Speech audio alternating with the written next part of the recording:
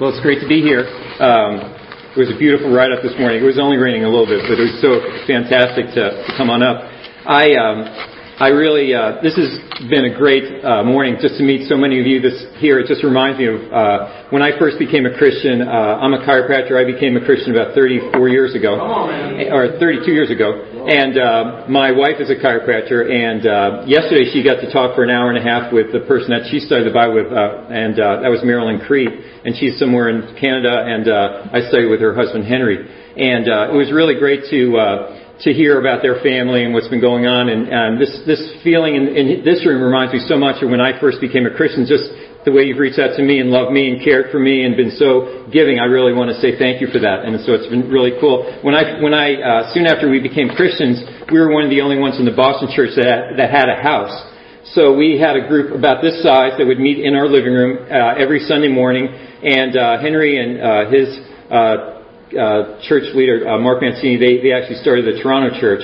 And so then we were with Randy McKean for a number of years.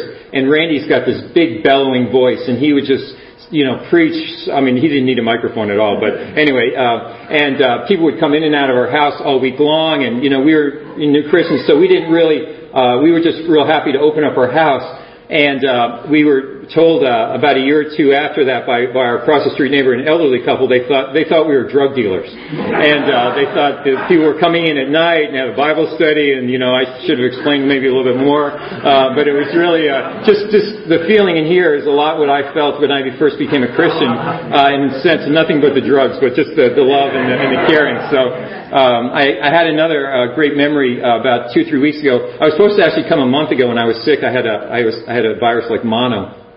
And I got over that, but I had to cancel, and I'm so grateful to come up this weekend. But for the next 2 or 3 weeks after I had to cancel, I was not contagious, but I would go to my office, and I have a sister in the church who's my partner. She's also a chiropractor, and I would just start with these I would just start sweating like crazy. This went on like I had mono in college, but it felt so much like that. And one morning I got in, and I was just sweating, and I was just. And Karen turns to me and she goes, "Now you know what menopause is." So I thought there's a lot of compassion there. But anyway, but we did sneak up here actually about 2 weeks ago. My daughter, my son-in-law, and our 2 granddaughters. We came up with my wife, and we had such a great time. We went to Killington, and we were there the last weekend of. They had one more run on Killington. There were a bunch of people in short sleeves skiing and everything. That was really cool.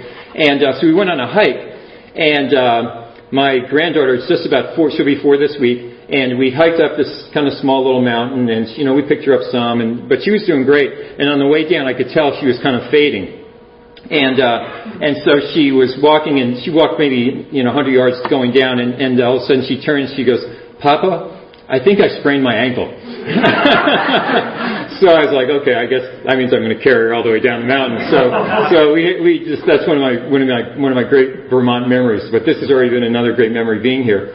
I actually met Kristen and Mike actually at a conference for Hope a number of years ago, and I happened to sit next to Kristen, and we were talking, and I was so impressed with her. She was, I think, in college or just out of college or around that time, and I was like, this is an amazing sister. I mean, this sister should be in the ministry. And then Mike kind of slid on over, and they were I don't know if they were engaged or soon to be engaged around that time. And I thought, oh, these guys look like they like each other. And then I found out they got married, and now they're in the ministry, and you guys are so lucky to have them. I was so impressed with them years ago, and so great to be part of your church today. But I just wanted to talk about just the idea of hope. And hope is such an amazing thing. Hope can actually change someone's perspective on everything. And I know a lot of times when patients come in the office, I see a lot of hopelessness. I see people, they share things. I get to know them, personally over a period of time as I treat with them, and other people that I meet, not just my patients, but I hear all these stories, people, with relationship issues and with financial issues and job issues and everything. And if you don't have hope, you don't have a lot going on. And I thought that might be a good topic. And I thought I just wanted us to open up our Bibles to Matthew chapter 4 and look at how Jesus brought hope to people. And in Matthew 4, we're going to go through a bunch of scriptures today, so hopefully you enjoy reading the Bible, so we'll do that today. That would be fun. In Matthew 4, verse 23, really neat, short couple of verses, but it describes the whole ministry of Jesus. And it says, Jesus went throughout Galilee, teaching in their synagogues, preaching the good news of the kingdom, and healing every disease and sickness among the people. News about him spread all over Syria, and people brought to him all who were ill with various diseases, those suffering severe pain, the demon-possessed, those having seizures, and the paralyzed, and he healed them. Large crowds from Galilee, from Decapolis, Jerusalem, Judea, and the region across the Jordan followed him. And I think you can see how much hope these people had. And it was amazing to see how just large crowd just came to follow him. It wasn't like he said, "Come follow me." They just followed him. And you see the three aspects of his ministry. First was obviously he was preaching the good news, or another version says proclaiming. And we do that too. We're not all ministers like Mike or Kristen, when they preach the word. Many of us, I don't feel like I have that gift in a sense, but we all proclaim and preach the good news because we have a story to tell. And when we meet somebody, we talk to them about how God's affected our life, we're actually preaching or proclaiming the good news. And then there's the aspect of teaching that Jesus was doing. And there's a great scripture in Romans 15, verse 4. It says, "For everything that was written in the past was written to teach us, so that through the endurance taught us in the Scriptures and the encouragement they provide, we might have hope." And so that kind of summarizes why the Bible was even written. In Romans 15, it says, that the Scriptures are written so that we would have encouragement and that ultimately we would have hope. And so as we kind of mature as Christians, and even as we start to read the Bible, those Scriptures bring hope to our lives. And I know for me, I remember the first time I actually opened the Bible was actually when I was 24 years old. My wife had started going to a Bible discussion, like I shared. Marilyn had been driving her bicycle down the street, and someone opened the door, and she smashed into the door of the car, and she needed chiropractic care. And that's how she came into our office to meet my wife. And so I started going. Now, my background, I'm Jewish. I am Jewish. And I'd never opened the Bible ever. I'd been bar mitzvahed and gone through all the training as a Jewish young child all the way through 13. After I had my bar mitzvah, I never went to a temple again. It just wasn't meaningful to me. I just wasn't ready. I wasn't thinking about God at all. I went to college. I played soccer there. I partied like crazy. I actually had a roommate in my freshman year. My assigned roommate was a Christian. He invited me so many times to Bible discussion, and I never went. And I thought, this guy was really gracious to me. I messed up his freshman year. I know I did. Many times, the way I came back to the room and different phases of, all kinds of things were going on. But then, I was more ready, as an adult, as I was married for 2 years. My wife and I had been married, and, I always said, this week is my 34th anniversary. And, I always describe, I've been married 34 years. 32 of them were good. 2 of them taught me how to have a good one. Because the first 2 years were terrible. And we had such a rotten marriage. I mean, we loved each other and we never fought at all as we were dating. And then we got married and all of a sudden everything changed. The commitment, the stresses of starting a practice, all those different things brought out so much sin in my heart and Ann's as well, that we were at each other's throat all the time. And I have such great hope now that anybody's marriage can change, because my marriage was totally the worst of the worst. And I know how God's Word affected it. As I started to read, and then I go to church. I used to go to the Boston Garden, and it was amazing to see thousands of people there, just sitting there, being so excited about what the Word said. And then I just voraciously just started reading the Bible. It still took me 11 months to become a Christian. I was very slow. And after I got baptized, I asked Henry. I started studying the Bible, and I was curious. Now, what was it like to study with me? So I asked him, and he said, "You were the most faithless man I ever studied the Bible with." So that's where I was at in terms of, I had head knowledge and awareness of something, but there was no faith. There was nothing of basis that I actually believed in a living God, and I certainly didn't believe in Jesus, having grown up the way I had. So, but we can do the same thing with the Scriptures, and we should as we get older in the Lord. And we should become more mature and putting in practice and really embedding the Scripture into our heart. In my background, I studied a lot of psychology. and different aspects of growth and maturity. And basically, one of the classes that I'll always remember this one lecture, he said, there's basically, for every human being, there's five or so key moments in a person's life which will actually change the direction of their life. You know, we live and we're busy and we do things, and there's all kinds of important things that we think are going on, but really there are only a small number of things that happen to actually change the total direction of our lives. And obviously one of mine was to study the Bible, but another one happened actually about 2 years ago, was my mom found out that she had pancreatic cancer. And, you know, she already was stage 4, she was 78 at the time, and when you have that kind of a diagnosis, you basically have about 6 months to live. And my background with my mom was generally very good. We were very close, but my mom and dad were both German Jews. They escaped Germany before. Well, my dad actually escaped before the war started and went to China, and my mom actually was hiding with her grandfather. She was basically lying about that she wasn't Jewish, and she was able to do that till they got her out and when she went to Israel. So my mom saw a lot of things. She saw bombs drop near her house. She saw a lot of ugliness. She really didn't know her parents growing up. So she had a tough side to her. And so we would bump sometimes. And some of it was, I'm sure it was me because of who I was in my own ugliness. But she could be difficult for a lot of us in the family.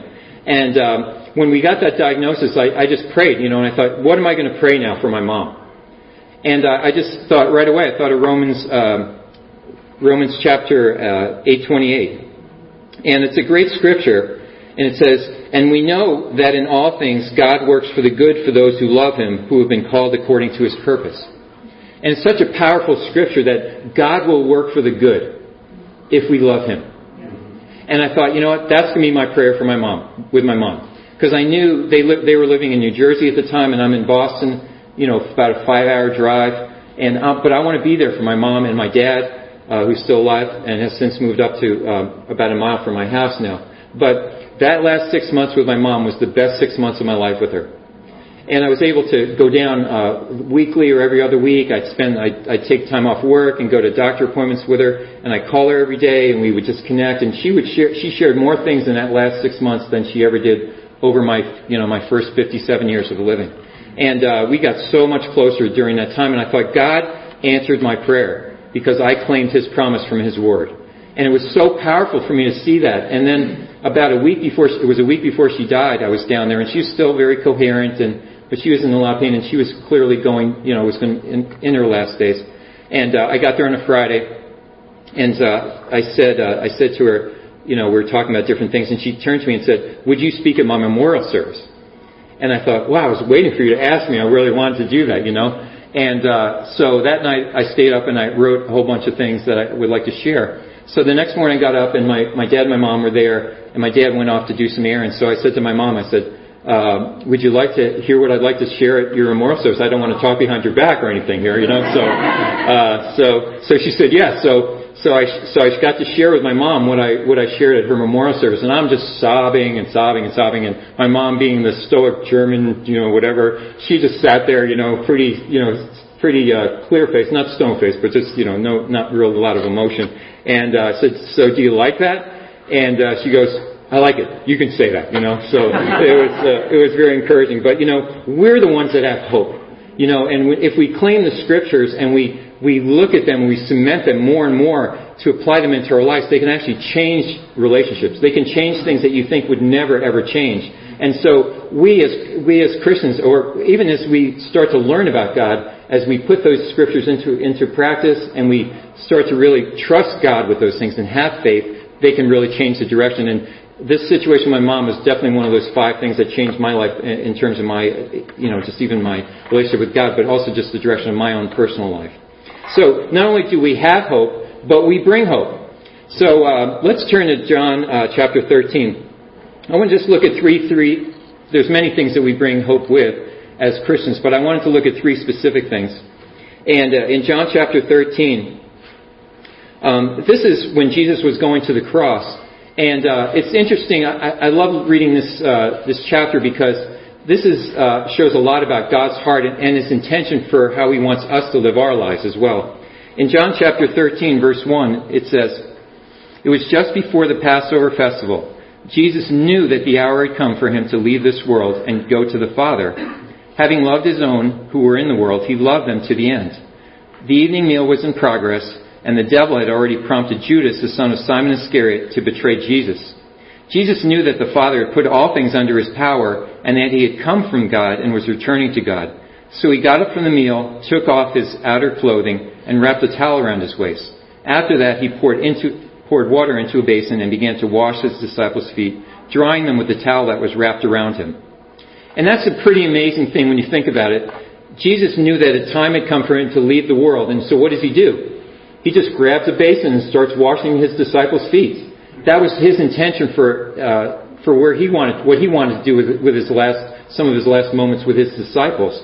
And reading on in verse 12, the same chapter 13, verse 12, it says, when he had finished washing their feet, he put on his clothes and returned to his place. Do you understand what I have done for you? He asked them. You call me teacher and Lord, and rightly so that is what I am. Now that I, your Lord and teacher, have washed your feet, you should also wash one another's feet. I have set you an example that you should do as I have done for you. Very truly I tell you, no servant is greater than his master, nor is a messenger greater than the one who sent him. Now that you know these things, you will be blessed if you do them. And that's such a powerful thing there. He says, he says, I have set for you an example that you should follow this. And so he's like, let me make it really clear. When you have a relationship, I want you to be the servant. I want you to be the one that goes out and gives to other people. Even if you're at a place where I am, where I'm ready to go to my death, he says, this is how I want you to think about your life. And then later on in same chapter, verse 33, he says, my children, I will be with you only a little longer. So he's reminding them, again, I'm only going to be here a little bit longer. Says, you will look for me, and just as I told the Jews, so I'll tell you now, where I'm going, you cannot come. A new command I give you, love one another. As I have loved you, so you must love one another. By this, everyone will know that you are my disciples if you love one another. So what are the two things he's focusing on here? Service and love. That's how we bring hope. Those are two of the three things I wanted to mention. Is that when we serve other people, we are showing ourselves to other people to bring them hope. And if you think about when people have served you, it's an amazing thing when someone serves you and looks out for you and thinks about you. I appreciate so much. I saw in your bulletin that you're collecting clothes. I actually started about 20 years ago a free chiropractic clinic in downtown Boston. And it started kind of on a whim. I had done something like that when I was in chiropractic school, and now as a Christian I thought, I have this gift, I can help people. Let's do this for the people that are needy. So I sent a letter to all the chiropractors in Boston, about 200 of them, and 30 of them showed up at a planning meeting that we had. And so with that we started a free clinic, and it was 20 years ago. And so since that time, about 70 different doctors have volunteered their time. Some rotate in and they stay for a few years and then they leave. And a number of us have done it for forever. But it's been amazing. 2 of them have become Christians, 2 of the chiropractors. And it's been great to serve. I mean, I work every month at a big women's shelter. It's called Rosie's Place. They probably serve 1,000 women a week. And I happened to, we did, for one of our Hope events, we did a jacket drive for winter coats. And so I happened to be at the shift treating patients when they actually gave out the coats that our church had donated. There were probably like 500 or 600 coats we collected as a church. And so I was in a room, but I was watching the cafeteria where all the coats were being laid out, and it was such a cool thing to see because as the women were getting the coats, it was like they were shopping at Saks Fifth Avenue. They would try the coat on and they'd prance around and show their jacket off, and it was such a cool thing. They were having so much fun, and I was so overjoyed that I could actually see that happening because, when you give something like that, and I appreciate you're giving clothes, you won't see that person get it. Yeah. But just pretend that they're at Saks, okay? And because that's really what it feels like to them, because they not only do you give them something which they need, but you give them hope. When somebody gets something in that way, they're not thinking, oh, somebody had this before, or it was used a little bit, I don't know, maybe somebody didn't need this. They're not thinking that. They're thinking, someone cares about me. And this is what Jesus is trying to communicate. He says, you know what? People are going to know that you're my disciples, not because you do XYZ thing, whatever. It's because the love that you show to one another. and the way that you serve. And I love this chapter. It's really worth reading over again, is to really see Jesus' heart, because this is the most important thing he wanted to communicate one more time, as if he hadn't done this 1,000 times already with all the disciples, showing him service, showing him how to love one another. But he wanted to remind them one more time, this is what you need to do as he was going to the cross. And the other way that I think we bring hope was generosity. And I think that's a really an amazing characteristic of someone. Let's go to 1 Timothy chapter 6 and look at this scripture. I think, a lot of times when we think about how do I want to be known as a person, generosity isn't always necessarily the first thing we think of, but when we see someone that's generous, we go, I want to be like that. And in this couple of verses, in verse 17, 1 Timothy 6, verse 17, it says, command those who are rich in the present world not to be arrogant, nor to put their hope in wealth, which is so uncertain, but to put their hope in God, who richly provides us with everything for our enjoyment. And command them to do good, to be rich in good deeds, and to be generous and willing to share. In this way, they will lay up treasures for themselves as a firm foundation for the coming age, so that they may take hold of the life that is truly life. And that's such an amazing thing. He says, command those who are rich. And he says, do good things, etc., etc. But he says, command them to be generous. And when we think about, what is the greatest scripture about service, it's in Matthew 25 about a sheep and a goat, right? And, that's a really interesting thing to read, because it describes specifically what are some ways that we can be generous. It says, when I was hungry, you gave me something to eat. When I was thirsty, you gave me something to drink. When I was a stranger, you invited me in. I needed clothes, and you clothed me. I was sick, and you looked after me. I was in prison, and you came to visit me. And, for years I read that, and I go, okay, I've donated clothes. We have a pantry at our church building. I've worked at that and volunteered. But the only one there was the prison one. And so, sadly, but opportunely, one of my patients actually had a roommate, and he actually killed him. I knew both of them. And he was found guilty of second-degree murder. He was put in prison. And he painted he was also a painter. He painted my house and my clinic, and we were friends. And now he's in jail. So I said, I got to visit him. I knew his buddy, but I also don't want him to feel like going. So here's my chance to go. So we sent letters back and forth, and I've gone to visit him probably half a dozen times since he's been in for the last 4 years.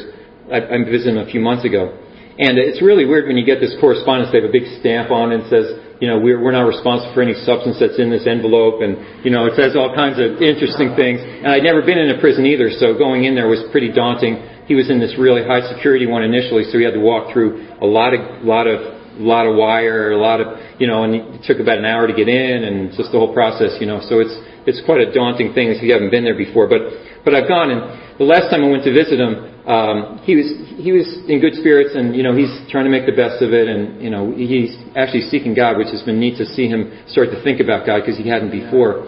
But my wife and I decided we were going to buy him a television, because they allow him to get little televisions in the room in his cell. So we sent the money. You have to send the money a certain way, and then it takes a month or two until he even knew that we sent it. So he eventually got the TV set, and he sent us this letter. And I could read the whole thing, but I'm not. But he says I'm like a kid in a 10-story toy store. That's how he felt about that TV set. He's like, hallelujah. It's like, he said, when I'm stressed out, I just go to my room and I just chill and watch TV. When I just need a moment, he said, it's something he's going to have every day, multiple times in the day. And it was so nice to be able to give him something that really meant something to him. And I'm praying for him that, that ultimately this will lead him to God. But, it's not the generous gifts necessarily of something maybe as expensive. It was probably a small TV. It wasn't thousands of dollars. It wasn't HD TV or anything. But the other day I had a patient came in who I've known for years, and she has cancer. And she has come in for treatment. She's actually responding well. And she came in and she said, Dr. Ken, I want to give you these cookies that I made. And I thought, it was kind of a rough day. It was kind of a busy, crazy day for me. It was when I was sick, actually. And she gave me these cookies, and I thought, that is such a cool thing. I do get lots of gifts, but I thought, here's this lady. She's forced retirement because of her cancer, and she's, battling her own big issues, and she's thinking of me. And I thought, we can be generous with big or little or something, but it's the heart that goes behind it. That's the generosity part. So we bring hope when we're generous. And so, in closing, I just want to say, one, we have hope. And I hope we feel that. I think Mike did a great job kind of communicating that. Secondly, we can give hope. And lastly, I just want to say, we can start hope more and more in our lives all the time. I appreciate the hope shirt here. That's awesome. I appreciate Mike's sharing his vision about, having an impact in Burlington. I already see that you're doing that, and I've heard some other things that you're doing over the last years. And it's also great to just think about, our partnership with Hope Worldwide is amazing. We have so many great blessings having that partnership. I think about not only the way that they help train us to do things in terms of programs regularly or on a regular basis, but they have Hope Youth Corps, they have Singles Corps, they have all these opportunities that people have. One of the programs we started a lot in Boston is called Hope Scouts, which is a really cool thing. And it's for elementary all through high school. It's basically a service group, and each of our regions has one. It says, never too young to serve, so it's really cool. And that's been really cool. We had an event yesterday which went really well. But it's really neat to think about the impact that you will make over time in terms of your service and impact in your community.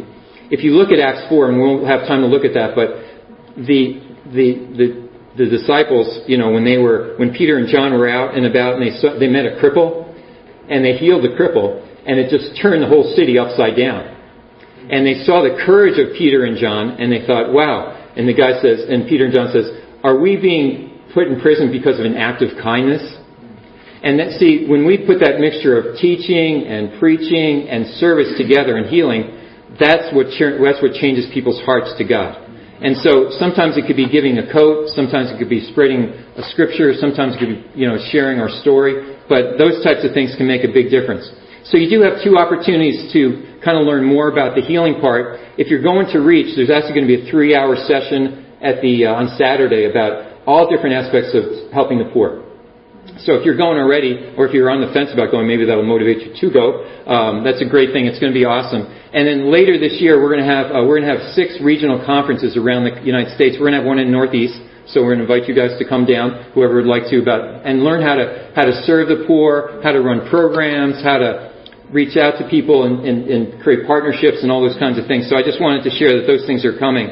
But I wanted to thank you for that, and for letting me speak here today. I want to give you each a gift. We have these.